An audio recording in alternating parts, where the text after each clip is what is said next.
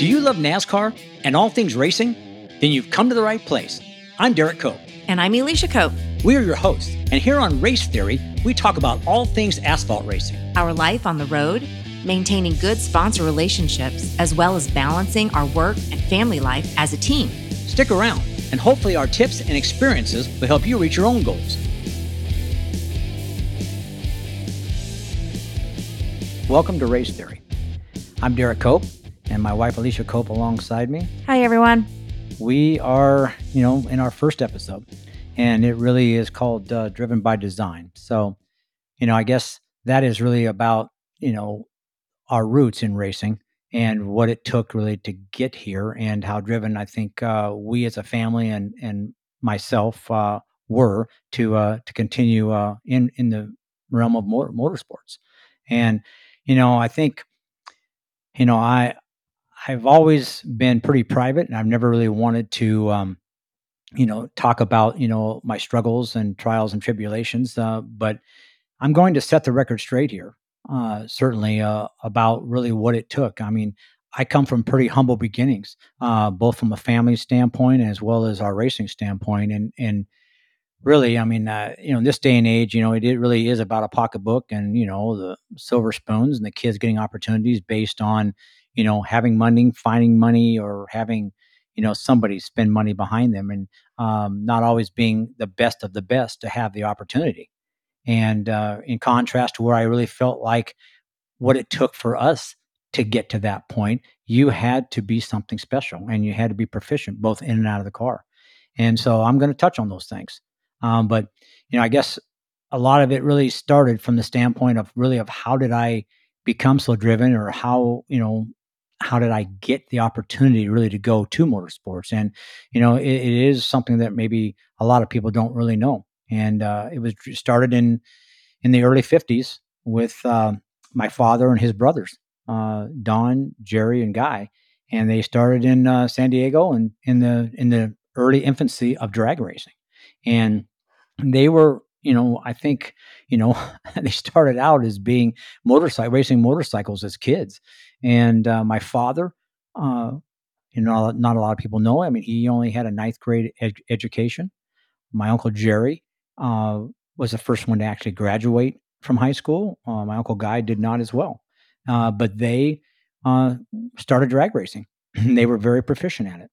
And really didn't know a lot about, race cars, but, I think they worked hard. They listened. They were, visually watching what other people did, and they kind of paved their own way.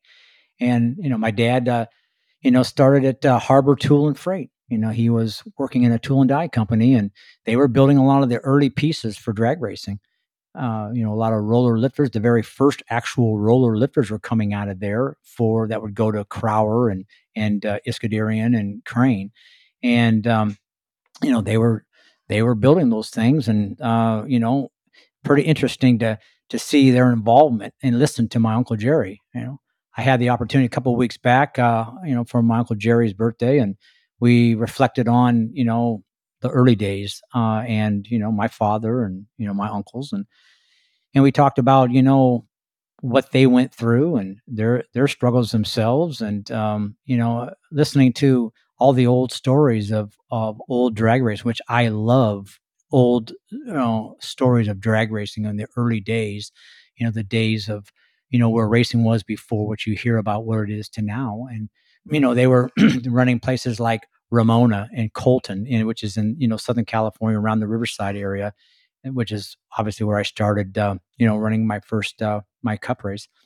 But they were drag racing out of the early San Diego areas there, and building cars, and working with guys that really, if you look at any of the old history books, were very instrumental and great names of drag racing.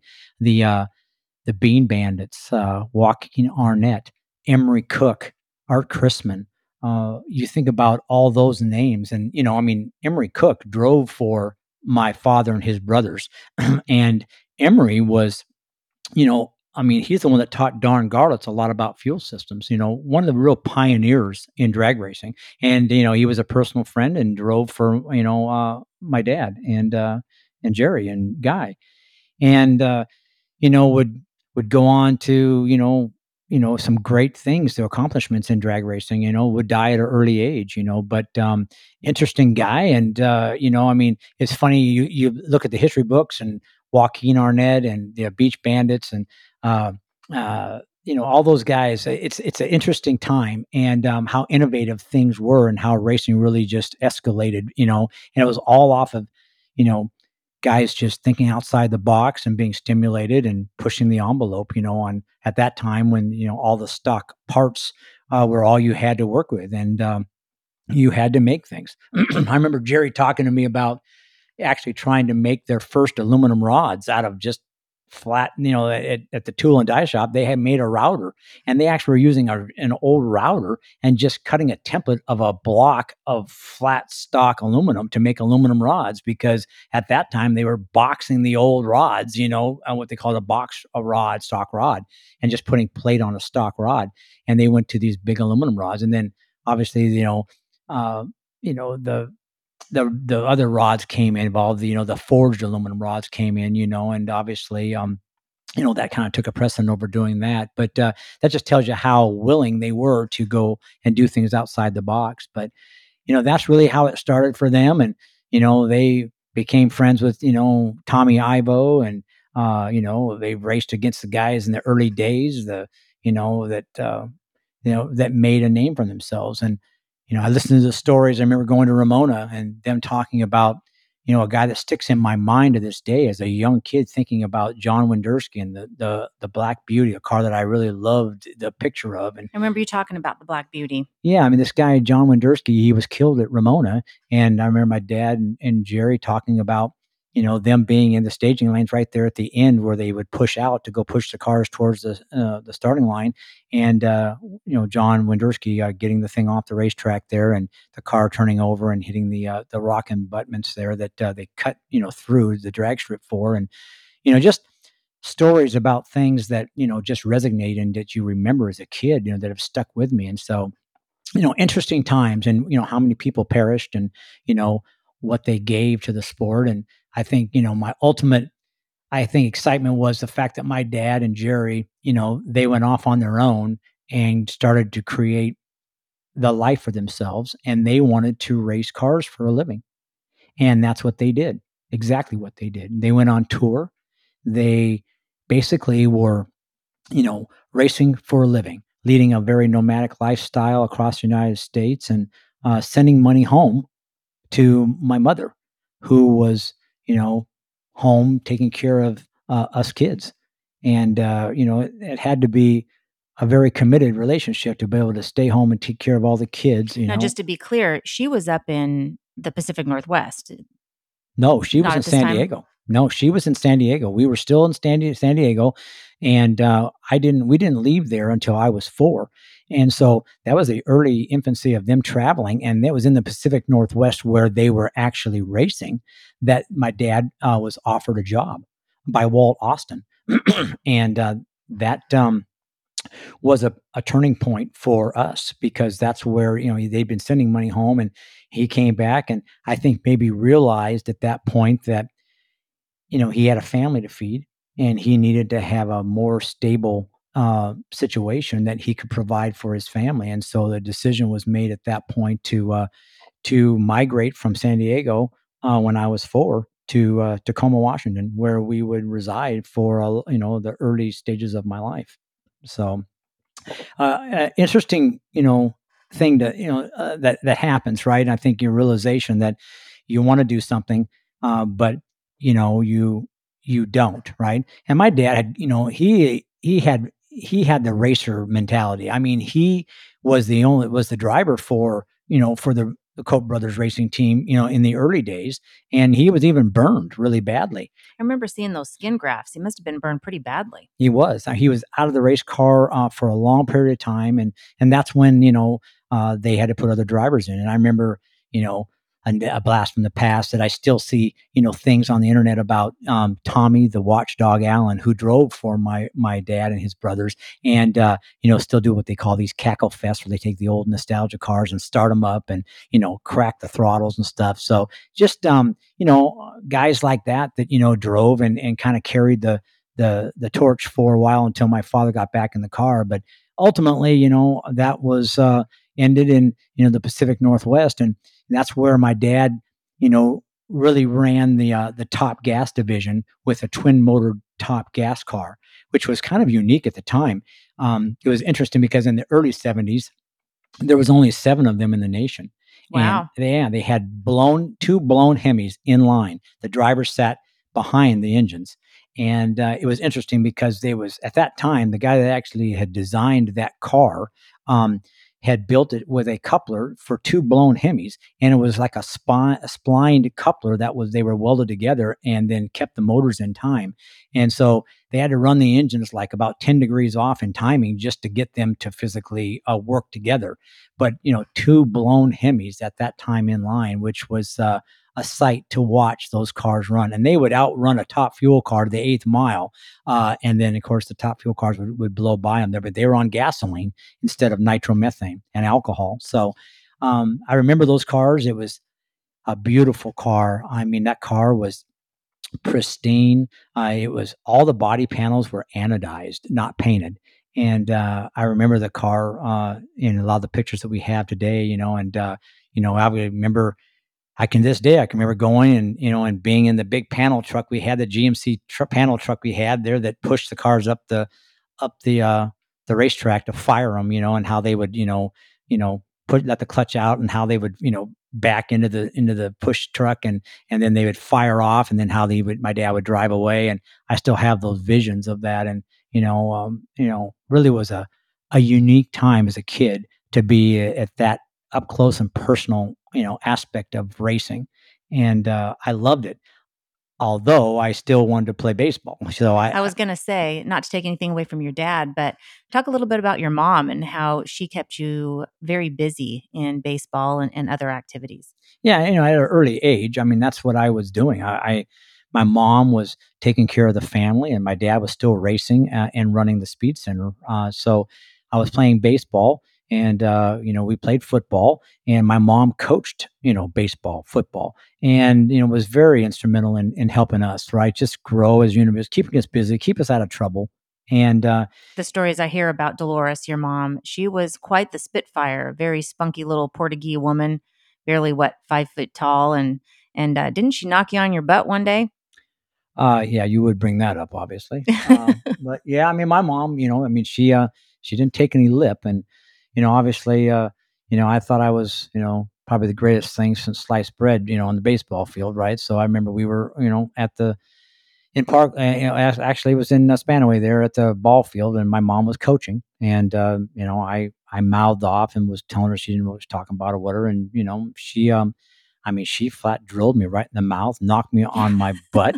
And I mean, I was probably, I don't know, 8 blocks home, and I walked home. I was embarrassed so bad, How but times have changed. I would never, ever speak to my mom that way again. And, she set the precedent. And I think, you knew then that she ruled the roost, and, she wasn't going to take that. And, yeah, we don't have that today, obviously, but, that's something that stuck in my mind. And I remember it vividly to this day, but, I really respected my mom for the fact that she put the time in. I mean, she took us to, I mean, we were playing in, golf, she'd take us and drop us off at the golf course in the morning. We played unlimited golf, all day long. And, you know, and, we stayed busy, and she was supportive. I mean, my dad though would not even come to the baseball games because, you know, my mom in the stands, I mean, she was a maniac.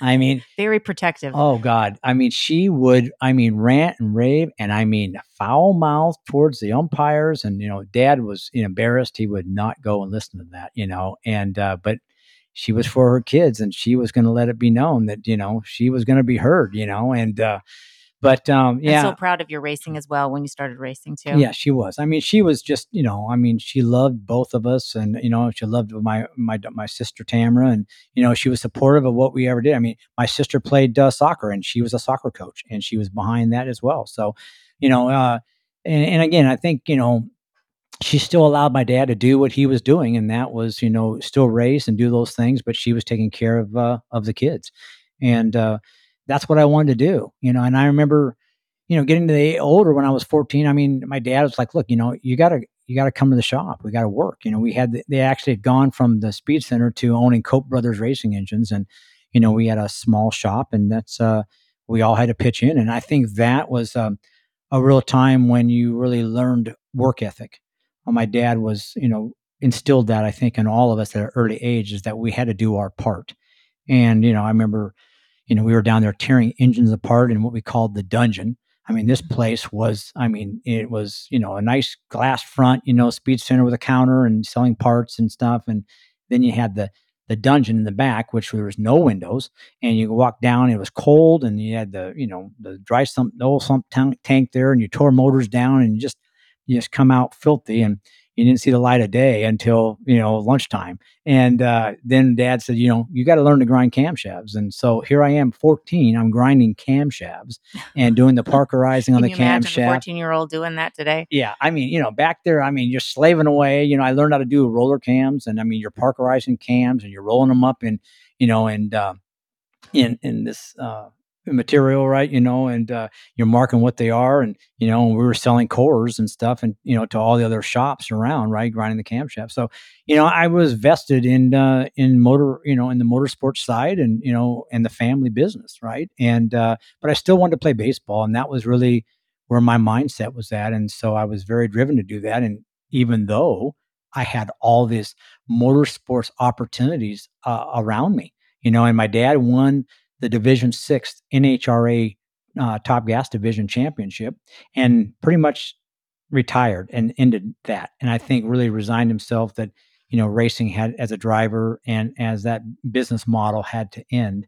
And they kind of ventured off into building racing engines, and they were doing them for stock cars, uh, for the likes of a team out of Tacoma. They're called the Lakes Drywall Special, where actually Jackie Johnson was working, and ultimately would have a relationship with Jackie in years to come. Oh, I love Jackie. Yeah, and that was really how it started there. We were doing motors for them, and my dad was very instrumental in that Winston West series at that time. And that was early on. And But you were still playing baseball. mm, And I know you probably won't bring this up, but you were quite good. You were a year younger than everyone, started school at 4 years of age, and so graduated at 17, and were being scouted pretty heavily by area colleges, pretty much had your pick. And your dad was pretty vocal about going to a small school, right? So you did settle on Walla Walla. yeah, I think at that time, I think you're 17. You're a little naive. I'm a year behind, physically as well. And I think my dad was like, look, you have opportunity to get a college education. And I think that him only getting ninth grade education was kind of like, that was like something that I think he was adamant about, that look, we don't have the money to send you to college. You need an education. You need to have a what if mentality. And I think that's why I always had that, was because he said, look, if things don't always go the way you think they're going to go, and he said, you got to have something to fall back on. You have to have recourse. And he said, just let's get the college education. If you're any good and good enough, he said, you're gonna sign, you're gonna, in college or out of college, or go in the draft. And he said, and at that point, you have an education to fall back on, right? You never know how long it is you'll have a career in baseball. And you don't know how true those words really were, right? And at the time, you take the scholarship, you go to college, and lo and behold, you have a life-ending, career-ending knee injury. And before the injury, I know you're going to go into that a little bit.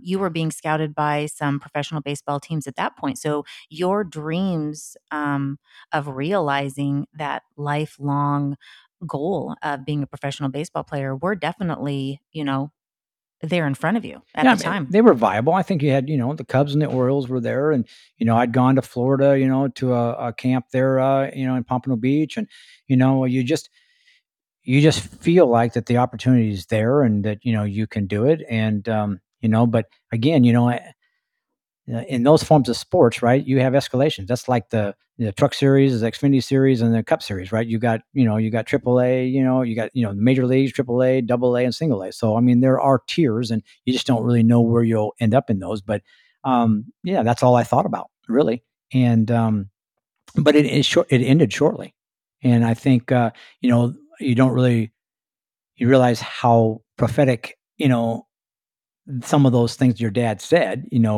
come to be. When you're sitting there and you're driving home and you got a knee swelling up and you just had a complete blowout. You don't really know that, but you realize that it's major because my knee is like 4 times the size of what it And was. you went immediately into the hospital once you got home? Yeah, we immediately made with a neurosurgeon and uh, to see exactly what the situation was and went in and got operated on. But, you got to think about that was 1979. And it was really antiquated, I think, of really what they could do back then. This was everything. I mean, medial collateral anterior cruciate ligaments were severed, medial meniscus was shredded. They had to do an actual, what they called a hamstring transfer for stabilization of the knee. And I was in a full length cast. Well, didn't you wake up on the operating table? Yeah, yeah. Something that, to this day I found, like alarming. But yeah, you woke up. I don't think they realized how bad it was when you went in, right? And so it was supposed to be like a 3 or 4 hour operation, and ended up being like 6 hours. And I woke on the operating table, which was unheard of, I think, and they couldn't really put me back under. But, I remember waking up and, seeing, white gauze going in and red gauze coming out in that big, silver, deal above me. And, asking them what's going on. And, they said, look, we've had some struggles and it's gone a lot longer and a lot more damage than we thought. And, you just have to hang in there with us, and I just felt like I had a big hole down there. They were beating on the sides of this thing. And, pain started coming in. And I remember going to recovery after that. Well, and your family recalls you, and you were a pretty quiet kid, and you were screaming, um, "Someone get me some bleepity bleep meds right now!" And the nurses came running. I mean, it was probably some pretty bad pain you were in at the time. Yeah, I remember, in recovery, I'd been there for quite a while, and of course, I could feel and have some pain on the operating table. By the time I got in there, they really didn't want to give me anything, I don't think.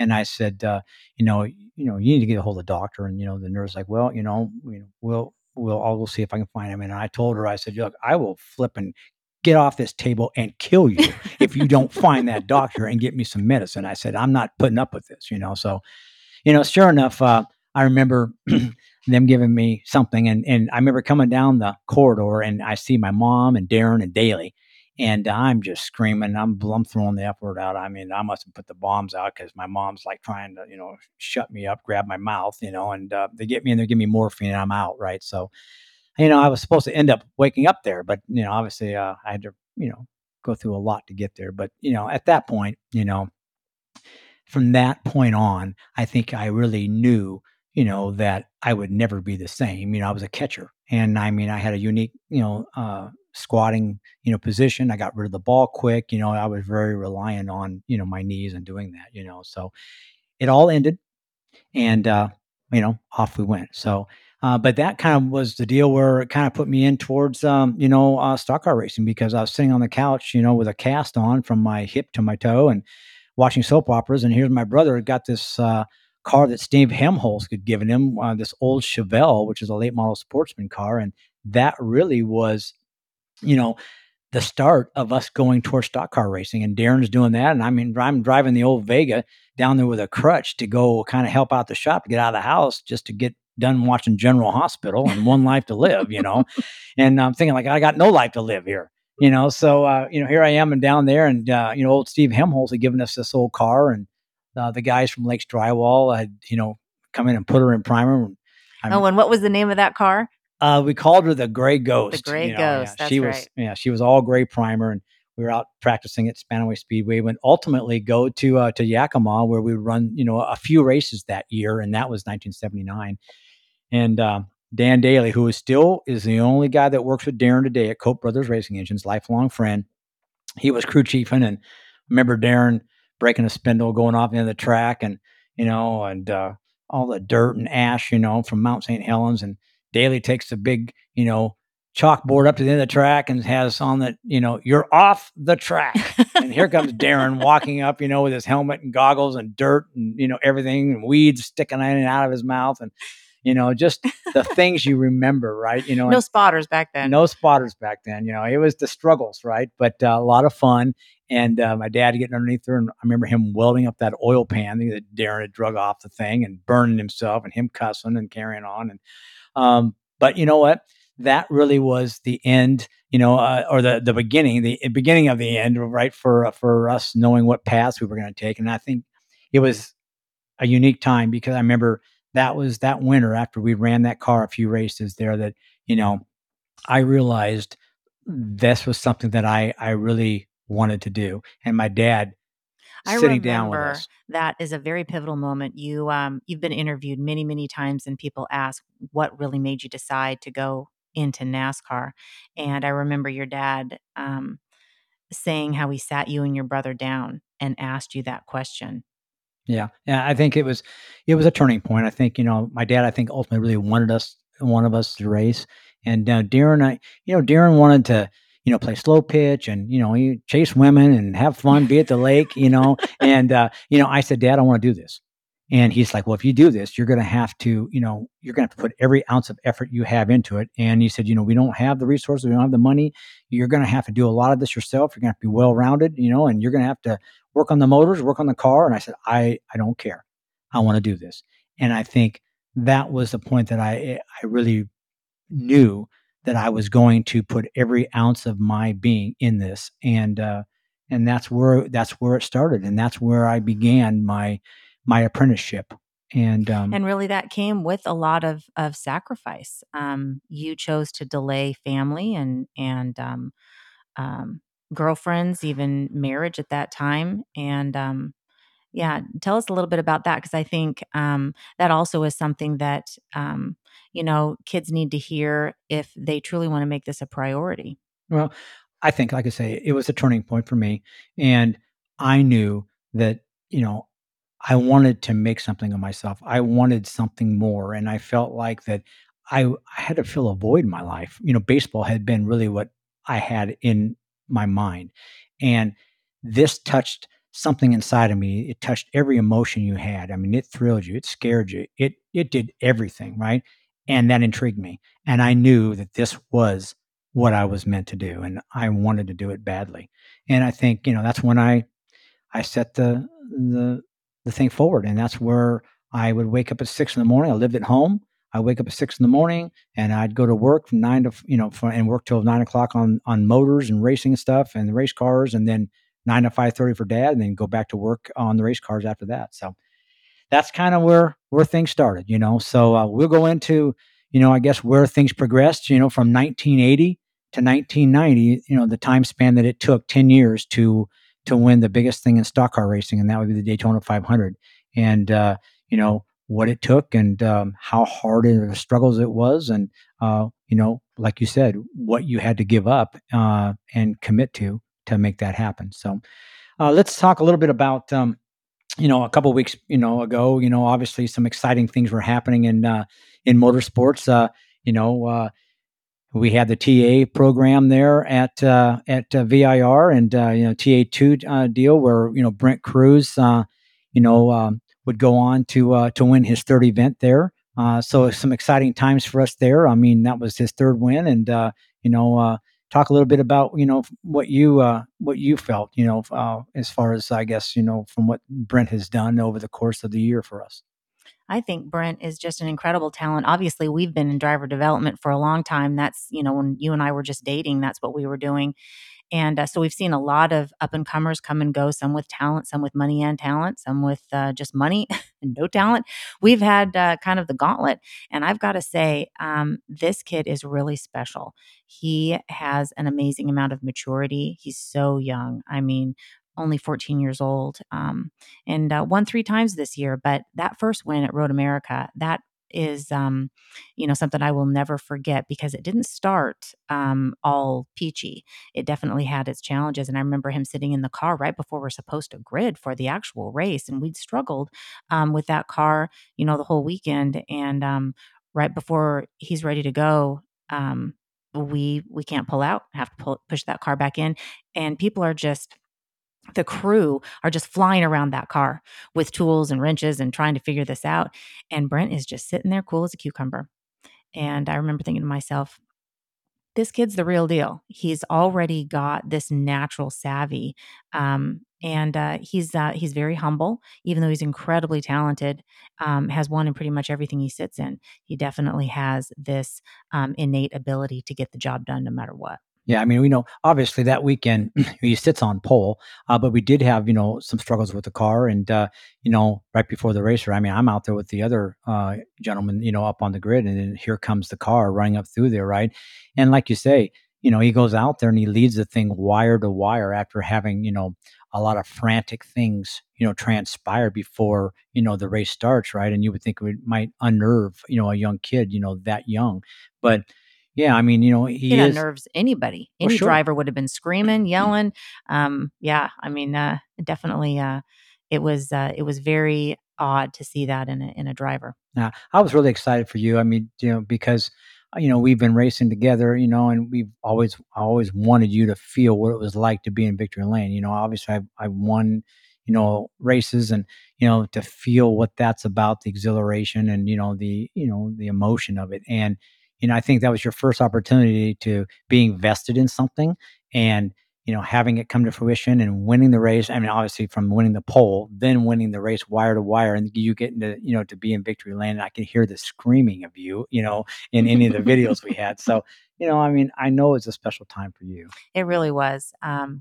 That was, something that I will never forget, and, standing there, with the sunshine on your face, and like you've said many times before when you've been in victory lane in, all the series, but especially the Daytona 500, just having that feeling of exhilaration and watching your team all come together because it really was such a team effort, and then, seeing Brent come out of that car and standing on the podium. Now, we'd been on the podium several times that year. He'd, kind of been cheated out of a win, at Mid-Ohio because, it ended on a caution. And so it was kind of like, okay, is this going to be the one? Is this going to be the one? And, he just dominated that race. And, but still, the butterflies at the end, is something going to happen? Is he going to get off track? If someone going to try to wreck him? And then when he crossed that finish line, number one, there's no feeling better than that. Yeah, I think again, we've been in driver development. We've seen, young talented people come in, the pitfalls and, the struggles you go through with those things. But, you're talking about a kid that, you know, he's a world karting champion.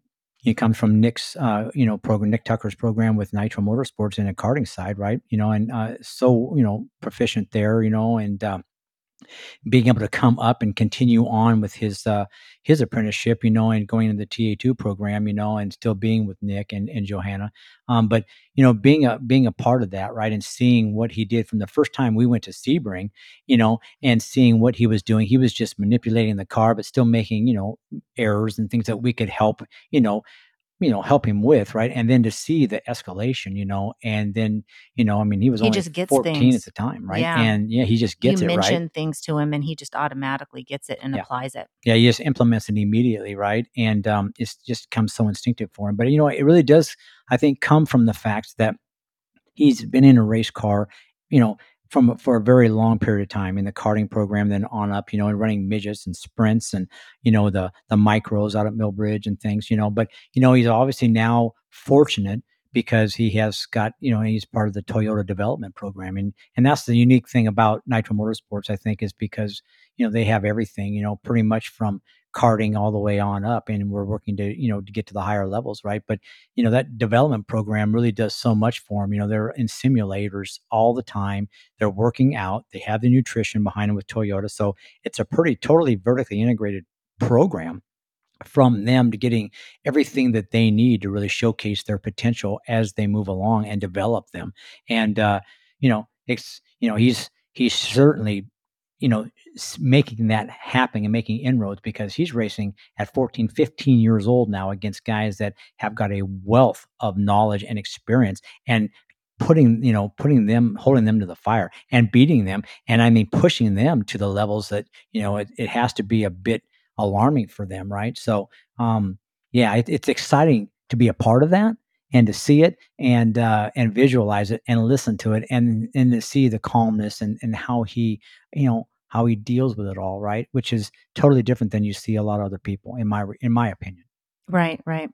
And I think too, not to take anything away from Brent because he's super talented, but let's talk a little bit about how things have changed.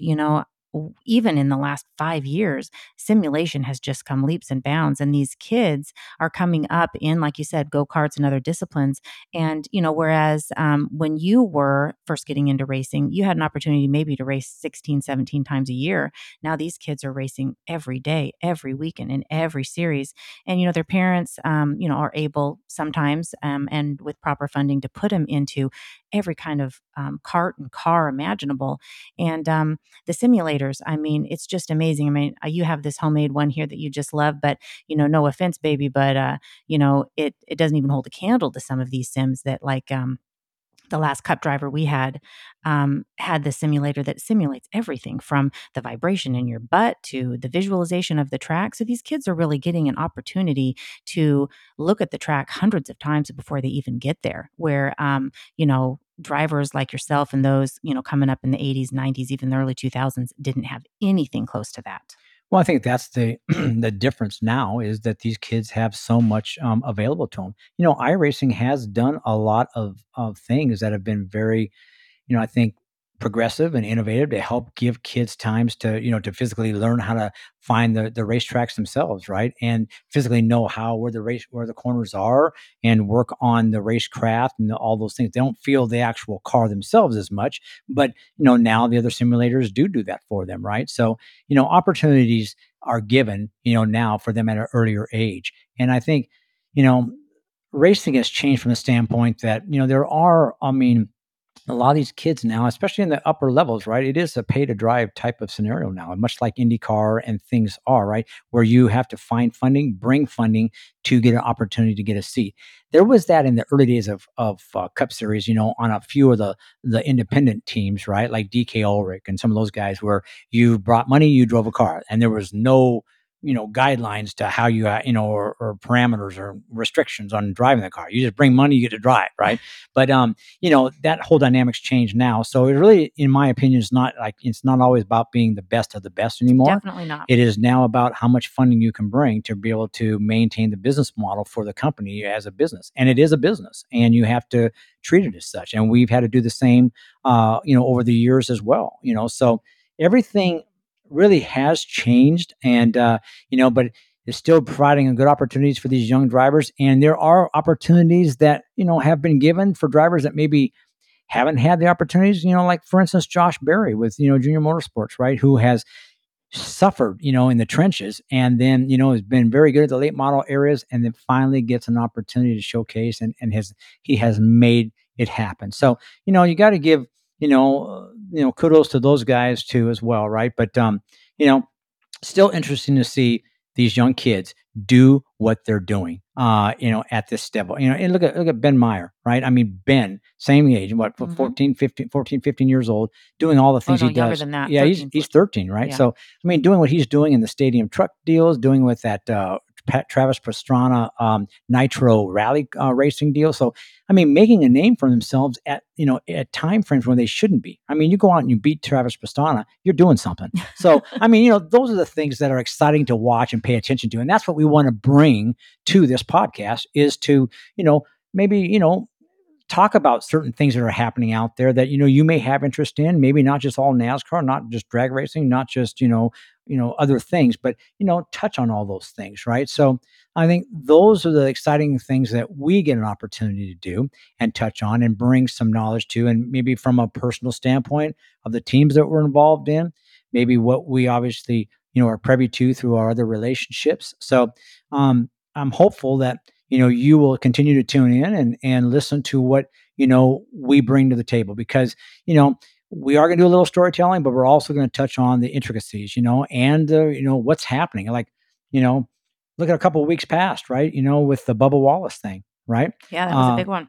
that was a big one at Las Vegas when he hooked, Kyle Larson, right, and getting the suspension, and rightfully so, in my Absolutely, opinion. absolutely, and I don't think it came quick enough. And you and I had a differing opinion on this. I know when it first happened.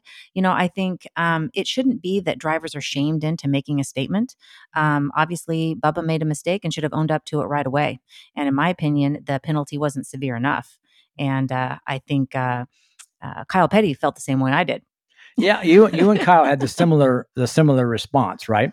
I think, but I look back at, and it's twofold, right? You can look at it from both sides of the fence, and I think I look at it more from a business standpoint, from a sponsor, because I've represented so many companies, and I know how vested you are as an extension of the company, how much equity you put in, and the fans want to see the drivers at the races, but there has to be a point that it is too far, right? But yet, at the same time, sponsors, they pay for it. They have to fund You're it. saying you don't want to take them out of the car. Taking them out of the car, I think, is a difficult thing, but there has to be something, whether they take them out for a race, they do something, the fines, I don't know, something. I agree with that, right? You can't keep doing what they're doing, especially with this race car, this next gen car. This thing has got issues and it's hurting drivers. And I knew it was from the start. So I can see where, something has to be done. But it's a difficult area for NASCAR, and I do not wish I would want to be in their shoes, because they have to look at it from every perspective, right? And they have a business to run, they got sponsors to deal with, and they have drivers, and they have to keep these drivers safe as well. So But honestly, I feel daunting. that's where NASCAR should have come in. They are representing sponsors as well, title sponsors, NASCAR sponsors, and the fans in general, and a lot of kids that are watching this. And NASCAR drivers are their heroes. They're their mentors. And what kind of a mentor does that and then not apologizes for it? Now, obviously, mistakes are made. Hot headedness, arrogance, whatever you want to call it. But, it needs to be addressed right away, and it needs to be addressed across the board. NASCAR is not good at making sure that the penalties are the same for everyone. Yeah. Well, you don't want this to be, the normal thing, in response, and for a race car driver, a professional race car driver. They are role models. They are out there. They're being, looked at and emulated by young kids, right? So I think that they have to take a step back and conduct themselves in a better manner, right? I mean, first of all, you are on national television. You're out in front of millions of people, and you can't go out show your ass like that, right? Hmm. And you got, for instance, he has McDonald's on it, right? A major brand, right? So I think they have to, their passion, their frustration, all those things have to be channeled to some degree. But you know what?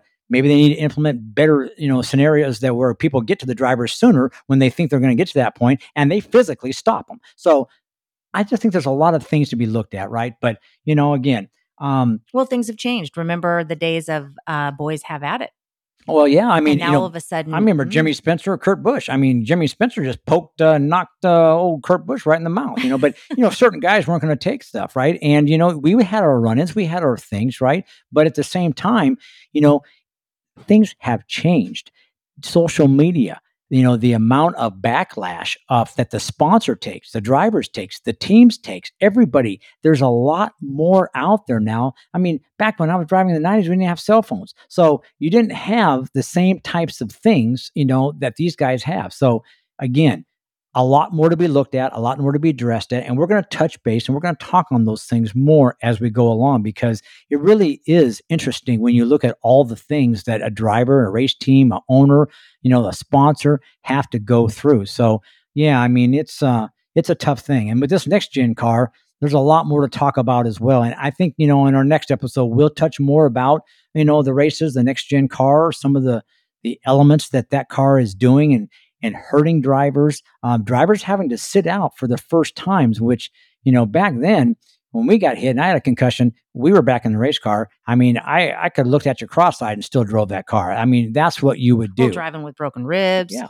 driving with a broken leg. Broken sternum, Yeah. you name it, we did it, right? But I think, nowadays, this thing is like hitting the concrete walls back then. Now with the soft walls and having this type of concussions, and the energy that's actually being absorbed by these drivers is significant. So, it really is, uh, things that we have to address, and we have to talk about the race car, really about why that's doing it, and what could have been done or prevented, and we'll touch on all those things. And I remember when we first started getting those next gen parts in with Starcom Racing, the first thing you said was, "There's no crush panels in these cars. There's no place for the energy to go. These cars are going to hurt these drivers. These cars are too rigid." And sure enough, you were like a prophet. That's definitely what's happened. Well, you could see it. I mean, the bulkheads in these cars, I've been around, Dave Feud building race cars, and Steve Levitt building cars. We've had, twist fixtures, everything. You realize what, rigidity does. And this car has bulkheads on each end of the center section, and, the beefiness of the tubing in the front and rear clips. So you knew that there was going to be a lot of energy going to the driver, and that's always detrimental. So again, exciting things to talk about later on, but, you know, look forward to the next episode, and we'll hope you guys will tune back in and pay attention to what we have to say. Yeah, it's been a lot of fun, and hope we've provided some value for you this episode. But we'd love to hear from you, your feedback on this one, also any topics you would like us to address, and any questions that you may have about something that we've talked about. And going to go more into Derek's story every time, and maybe a little bit more about marketing and relationships. But please, we'd love to hear from you. So we have social media handles at Derek Cope 00 on Instagram, Health Coach Cope on Instagram, and then we both have Facebook pages under Elisha Cope, Derek Cope. And thank you so much for tuning in, and we can't wait to talk to you next time. See you then. Thank you so much for listening. Did this episode give you some value? If so, please follow us on Facebook at Derek Cope and Instagram at Derek Cope 00, and leave a comment or question and use #RaceTheory. We can't wait to hear from you. See you on the next episode.